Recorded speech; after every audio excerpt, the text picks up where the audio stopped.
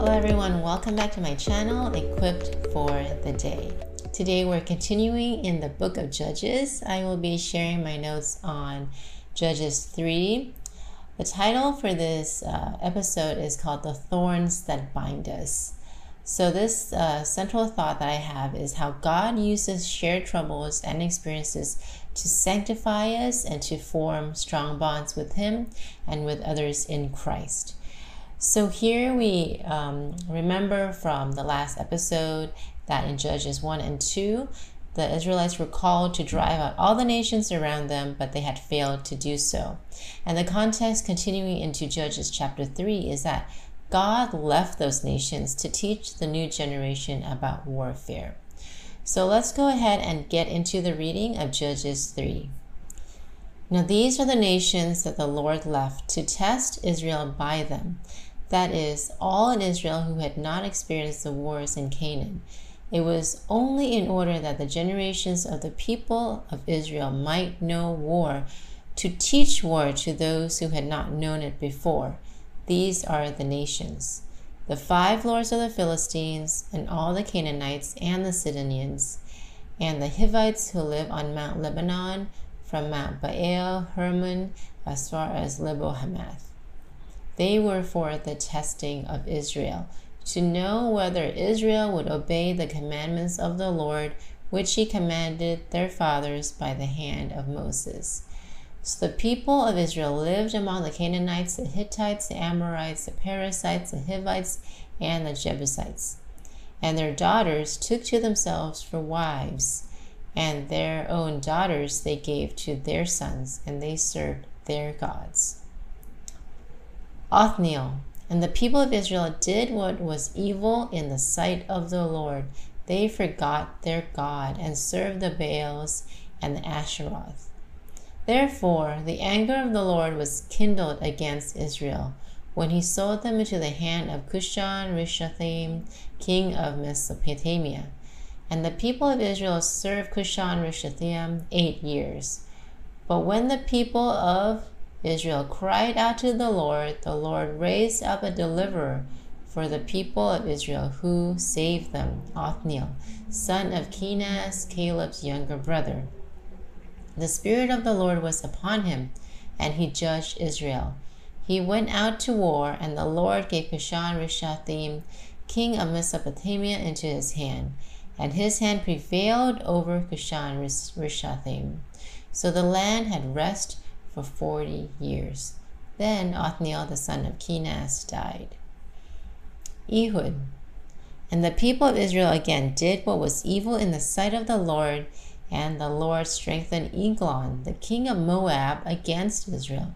Because they had done what was evil in the sight of the Lord, He gathered to Himself the Ammonites and the Amalekites, and went and defeated Israel, and they took possession of the city of palms. And the people of Israel served Eglon, the king of Moab, 18 years. Then the people of Israel cried out to the Lord, and the Lord raised up for them a deliverer, Ehud, the son of Gera, the Benjaminite, a left-handed man. The people of Israel sent tribute by him to Eglon, the king of Moab.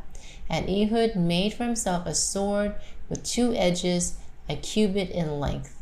And he bound it on his right thigh under his clothes. And he presented the tribute to Eglon, king of Moab. Now Eglon was a very fat man. And when Ehud had finished presenting the tribute, he sent away the people who carried the tribute. But he himself turned back at the idols near Gilgal and said, "I have a secret message for you, O king." And he commanded, "Silence." And all his attendants went out from his presence. And Ehud came to him as he was sitting alone in his cool roof chamber. And Ehud said, "I have a message from God for you."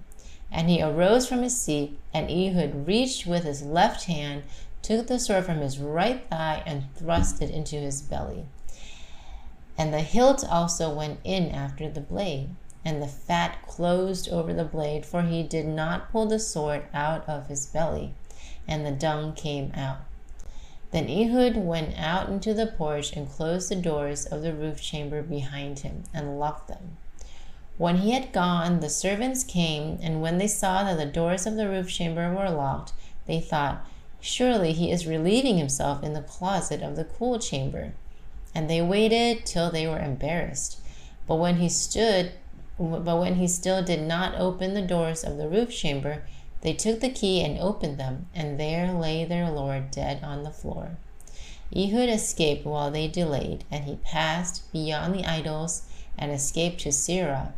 When he arrived, he sounded the trumpet in the hill country of Ephraim. Then the people of Israel went down with him from the hill country, and he was their leader. And he said to them, "Follow after me, for the Lord has given your enemies, the Moabites, into your hand."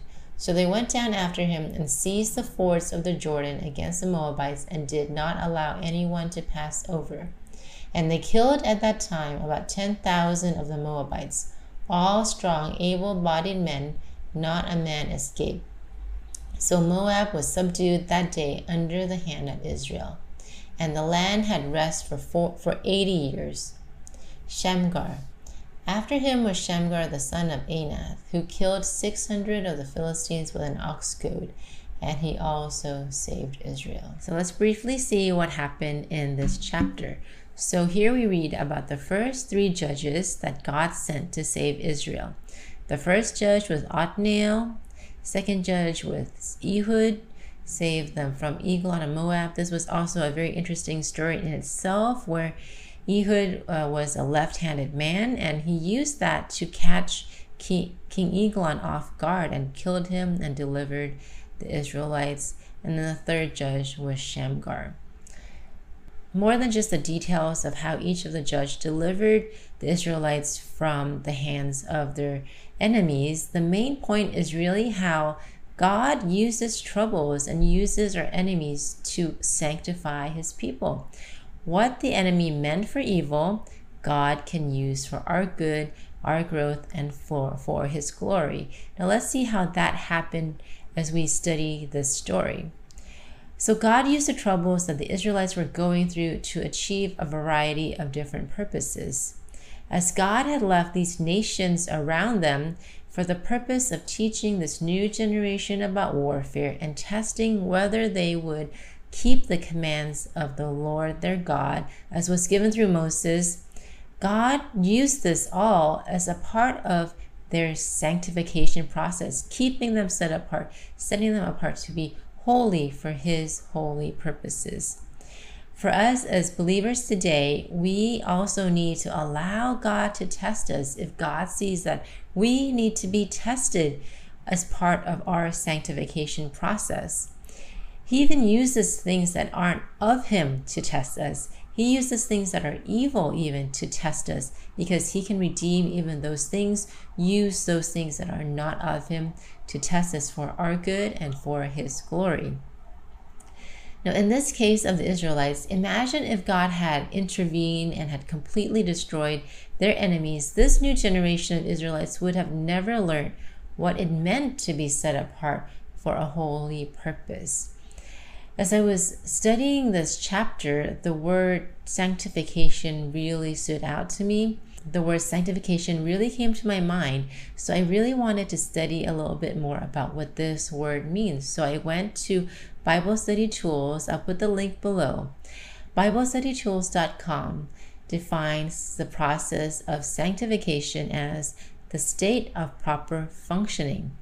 I'll put the link down below so you can read along as well. It's quite a long article, but I'm just going to read this part to you. The generic meaning of sanctification is the state of proper functioning. To sanctify someone or something is to set that person or thing apart for the use intended by its designer. A pen is sanctified when used to write. Eyeglasses are sanctified when used to improve sight. In the theological sense, things are sanctified when they are used for the purpose God intends. A human being is sanctified, therefore, when he or she lives according to God's design and purpose. Now that we are in Christ, this sanctification process still needs to happen. We have been indeed fully redeemed and reconciled to our Father God, But right now, while we're still on earth, we are still not fully sanctified. That full sanctification will happen at the final resurrection of the saints. So when a group of people go through crisis together, and especially when a group of people go through trauma together, that creates very strong bonds. And the purpose of leaving the nations around the Israelites was to ultimately bind the Israelites together in 2 Corinthians 3 verse 18 says, "And we all who with unveiled faces contemplate the Lord's glory are being transformed into his image with ever increasing glory, which comes from the Lord who is the Spirit." Bible Study Tool says, God calls specific people at specific times to be sanctified for a particular role in his redemptive program. God uses all people for his purposes, even those who defy him. For example, God used Pharaoh even though he did not let Israel go. God also used Cyrus, a pagan ruler, to discipline Israel. The scripture, however, is largely the story of how God wants to use willing vessels. He set apart some to be kings, priests, and prophets. God sanctified Jeremiah even before his birth for his prophetic ministry. The Holy Spirit set apart Paul and Barnabas for missionary service from among the gathered church. Every believer has a calling or vocation based on gifting. Just as each Israel had a role in the corporate life under the Old Covenant, so the church functions by the ministry of gifted and called individuals. Each one has a gift. The prominence of ministry will vary from person to person, yet each sanctifies his or her calling through faithfulness. And this process of sanctification involves God using shared troubles and experiences to form strong bonds with him and with others in Christ. So when a group of people go through crisis together, and especially when a group of people go through trauma together, that creates very strong bonds. And the purpose of leaving the nations around the Israelites was to ultimately bind the Israelites together in unity, to be against their enemies through this shared problem. There was even a study by the Norwegian University of Science and Technology about the value of shared experiences. They discovered that going through crisis causes us to release greater amounts of oxytocin. This is a brain chemical that makes us feel good, makes us feel connected, and have a concern for others. It is a protective response against outside forces. So there is growth after the trauma. There is post-traumatic growth, if you will, for us to grow together, stretch together, and learn together. This process of sanctification involves us recalibrating how we see troubles that come our way as a training ground. We can see challenging people and challenging circumstances as our training ground to fight together in community. You don't have to fight alone. The idea is to invite others into the battle with you. As we saw in Judges 1, Judah invited other tribes within the Israelite community to join together to fight their enemies. So don't battle alone, and don't hesitate to call on others for help. We know that the ultimate war against sin and death has been won by our Lord Jesus Christ, but we still have battles daily that we must fight. And the expected outcome from those battles is to be progressively stronger in our faith. So share your struggles together in community. Don't fight alone, so we can grow together and get stronger together and be sanctified together as a body of Christ. The process of sanctification can be painful. It usually is painful, but this pain gives us an opportunity to boast in our weakness and therefore experience God's power. We need to call out to God to rescue us and comfort us in our weakness. How do you respond to difficult circumstances? Do you hesitate to call out to God? Sometimes we may be too prideful that we'd rather go through this pain alone than even tell God or share with other people, because we think we'll figure it out. We think we're strong enough. We think we can do this by ourselves. And depending on the reason of how you got into that trouble in the first place, in the end, we can still call out to God. We see that in Judges 3, the Israelites got in trouble because they were disobedient, right? From Judges 1 and 2, and now 3, we see that they were in trouble. They cried out to God because they were in trouble, because it was their doing. They were disobedient. It was their responsibility to drive out the nations around them, but they failed. And because of their disobedience, they got into trouble. Before God sent Othniel to deliver the Israelites, the people served Cushan-Rishathaim for 8 years, and then they finally called out to the Lord. And then we come to Ehud. Before God delivered them using Ehud, they were under the king of Moab for 18 years before they cried out to the Lord. So it took them a long time to realize that, yes, we can call out to the Lord. So here we see that even though they were in trouble because of their own doing, God still rescued them, because God is so good and so compassionate. It took the Israelites a long time before they decided to finally call out to God, and then God sent a judge to rescue them. But now, let's think about, what if they never called out to God? Would God still have rescued them? Will God still rescue us from our troubles if we don't call out to Him? Well, oftentimes God will allow us to get to the end of ourselves first before He intervenes. He allows us to get to the end of ourselves first, to almost let us prove to ourselves that there's nothing more we can do to help ourselves. In my experience, before I came to Christ, I pretty much got to the end of myself and tried so many things before realizing that Jesus really is the one true God. And an example of my father, who was a self-made man, and he was a very proud man, a successful man. He was very proud in what he could accomplish. His life anthem was my way. He wanted to do things his way. He knew what was best for him, or he thought. But by the grace of God, he accepted Jesus on his deathbed when there was nothing more he could do to help himself, to cure himself from his sickness.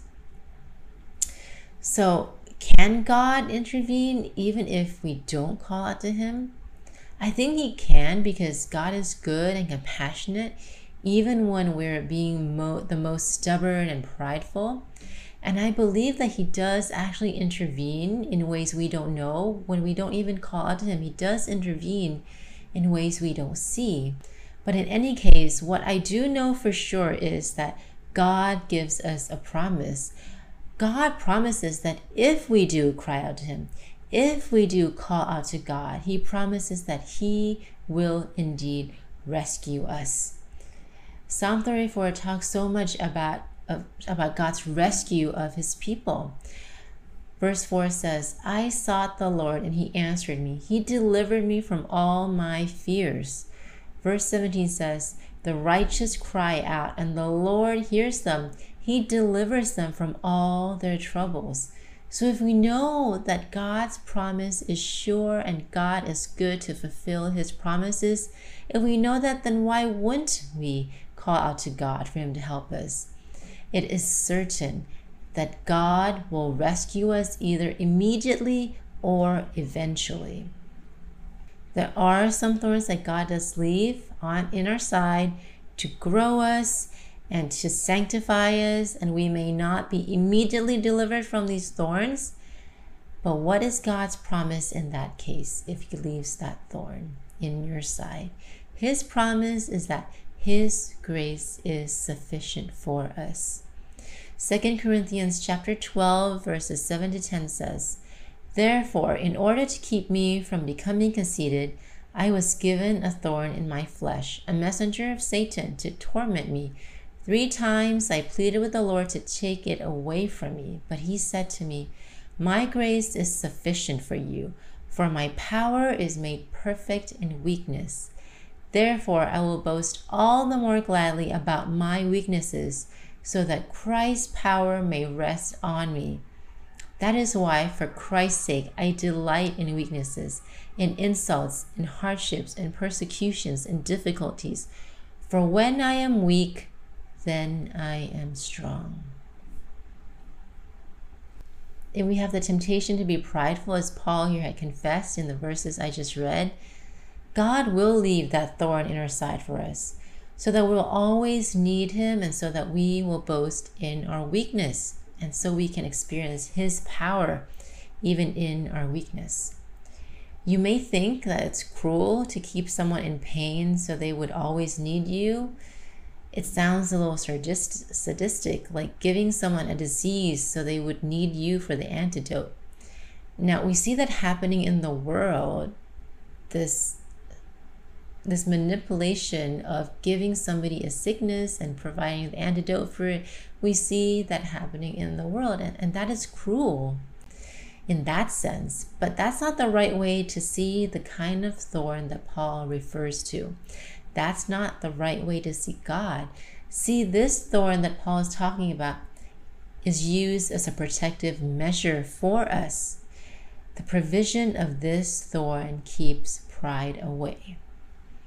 The thorn that we may need to learn to live with is actually less harmful than pride. That thorn is actually less harmful than any pride that will be sown in our hearts if we don't have that thorn. God cannot work with us, in us, or through us if our hearts are prideful. And if we see it that way, then wouldn't we rather have this thorn, trusting that his grace is sufficient, rather than living a life of pride, totally cut off from God and totally unusable by God? What do you think? Would you rather sustain some pain, knowing that God's grace is with you through it, or live in pride and deceive yourself that you don't need God? So the benefits of experiencing physical and spiritual warfare in our lives today as disciples is 1, to actively and continuously be sanctified, 2, to submit and to be totally dependent on God, and 3, to experience God's victory in our weakness, and 4, to strengthen the bonds that we have with other believers. God allows us to be tested. He even uses things that are not of him to test us. If he completely intervenes and takes away all our thorns, we may end up on this path of pride and never experience God's power in our weakness and humility. We also need to recognize, though, and give thanks that God is so good not to give us trials all the time. We do, don't we, have lots of cycles of peace and comfort, and our response should be gratefulness when things are going well. And when things start getting difficult, our responses should be gratefulness still, and remember that God is with us in this trial, and that this trial will serve the purpose of growing us more in faith and even building tighter bonds in our community of faith. Let us ask God that we would not waste the opportunity in troubled times to bond with him, to know him more, and to bond with those around us who are going through the same things.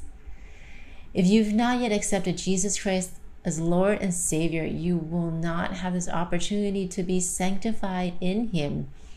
You will not be able to go through this process of sanctification to fully fulfill the divine design that God has for your life. Sure, we can all learn from our mistakes. Even if you're not a Christian, we can learn from difficulties and challenges in life. But those lessons of growth will in the end be meaningless if it's not connected to Christ, if it's not connected to that divine purpose that God has for you as his child. So I'd like to extend this invitation to you today to come into the family of God, realizing that you do not have to fight your battles against your spiritual enemies alone. You do not have to fight the battle of sin alone. You can give it up to Jesus, because at the cross, he crucified sin and death. And when you come in humility, coming to Him, declaring that you need Him as your Lord and your Savior to clean away your sins, that you want a new life, you want to be created brand new, He will fully accept you with His embrace. He will welcome you into His family, and you will begin this process of sanctification, of growing closer and closer to the divine purpose that He has for you in this life and beyond. I pray that you will come to know the Lord Jesus as your Lord and your Savior and your friend, and that He will be able to comfort you and help you and rescue you through all your troubles. Thank you for watching. I look forward to coming back again for Judges 4, sharing my notes about the judge named Deborah in the next video.